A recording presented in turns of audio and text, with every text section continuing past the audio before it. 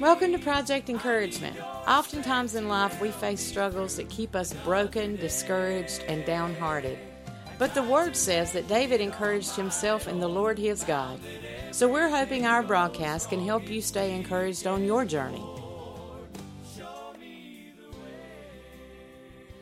Hello, and welcome to today's episode. In this episode, if I had to title it, it would be A New Beginning.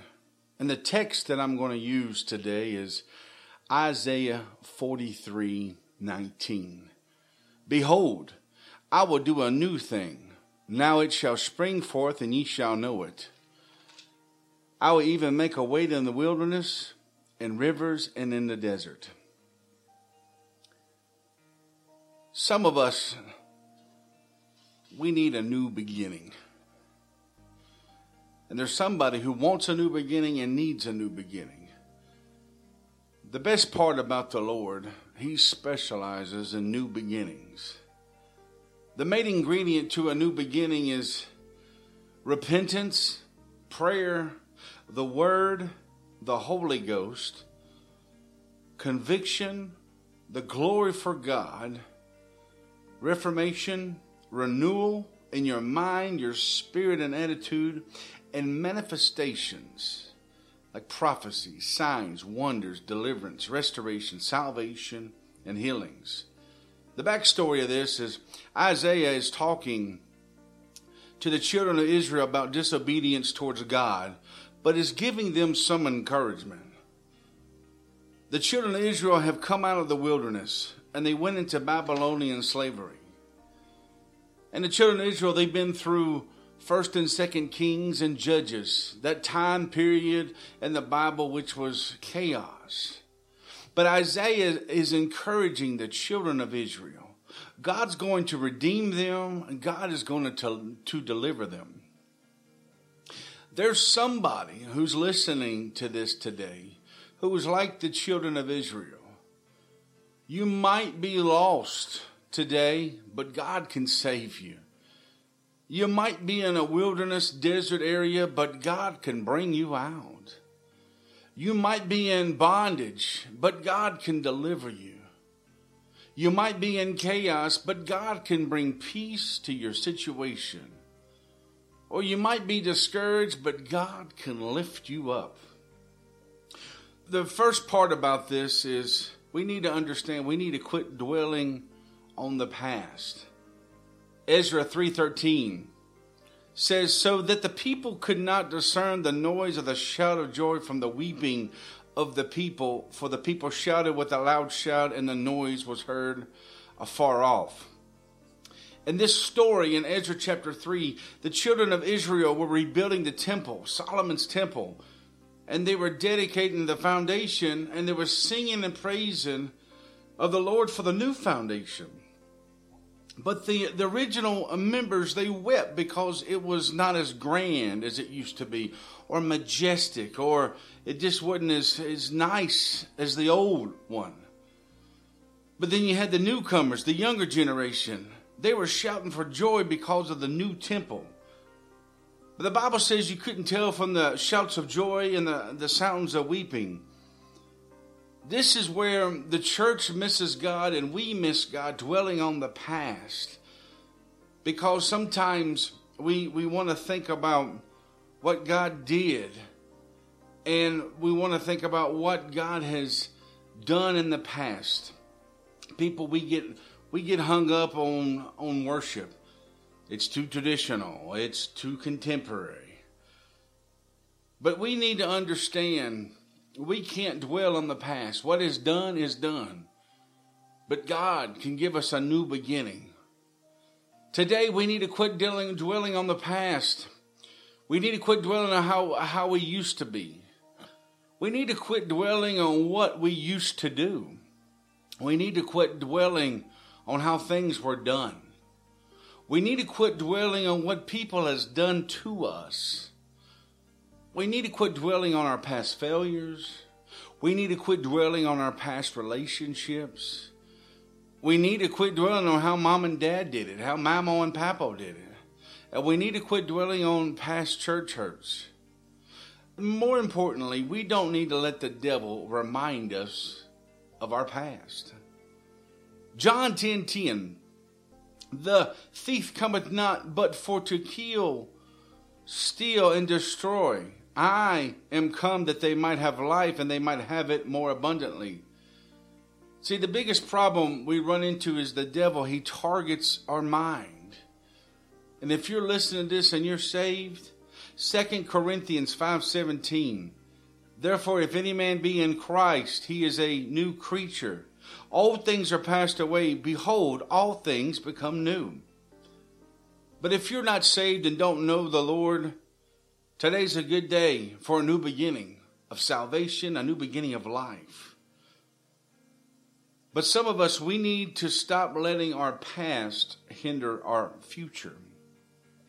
We need to put a period in our past and move forward.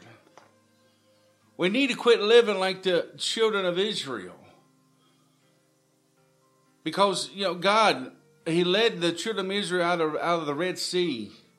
He led them by cloud by day, fire by night. He gave them fresh manna from heaven daily. He gave them water in the desert, and they still complained. They always looked at their past. We're not eating good cantaloupe. We don't have bread. They kept complaining about the past. They kept thinking about the past. But there's things to remember. There are things to remember in life. Like I remember when I first got saved. Or if you can remember when you first got saved, that fire, that desire, you wanted God's will in your life. Or can you remember you couldn't wait to get to church? Do you remember the time when you had come into the door of the church ready to worship, wanting to hear from the Lord? Or can you remember the times being locked up in your prayer closet for hours? Can you remember the time reading your Bible every day, wanting to know more about the Lord? Or can you remember the time wanting to live the best life you could so you can be closer to God and people can see the hope that you have? Or could you remember the time when getting in the presence of God was your number one priority? Well, the scripture says, behold, I will do a new thing. Now it shall spring forth. Shall ye not know it? I will even make a way in the wilderness and rivers in the desert. God's telling you, behold, look what I'm doing now. The Lord is saying to you, to the church, to everybody, look what I'm doing. I've given you a new vision. I've given you a new life. I've given you a new song. I've given you a new anointing. I'm giving you a new shout. I'm doing a new thing. I'm giving you a new beginning. And the Lord's saying to the saints, the people that are saved, look what I'm doing. I'm giving you a new fire. I'm giving you a new joy. I'm giving you a new desire. I'm giving you a new faith. I'm giving you a new spirit. I'm giving you a new testimony. But we need to take the Lord at His word. The word says, keep your hands on the plow. Don't look back. The word says, keep praying. The word says, keep fasting. The word says, keep fighting the good fight. The word says, keep witnessing. The word says, keep reading the Bible. The word says, keep coming to church. The word says, keep believing. The word says, keep putting one foot in front of the other. Don't let doubt, fear, and frustration cloud your focus. More than ever, we need to understand God's doing a new thing for us. God is doing a new thing for you now, for us now. And then the promise. God said He would even make a way in the wilderness and rivers in the desert. We have a promise when doubt, fear, and frustration tries to set in. God says, I will even make a way where there seems no way. God says, I am right there in the wilderness with you. You might seem like you're by yourself, but he is with you. God says, I will send water in the dry seasons. God says, I will be your friend when you're friendless. God says, I'll be your father when you're fatherless.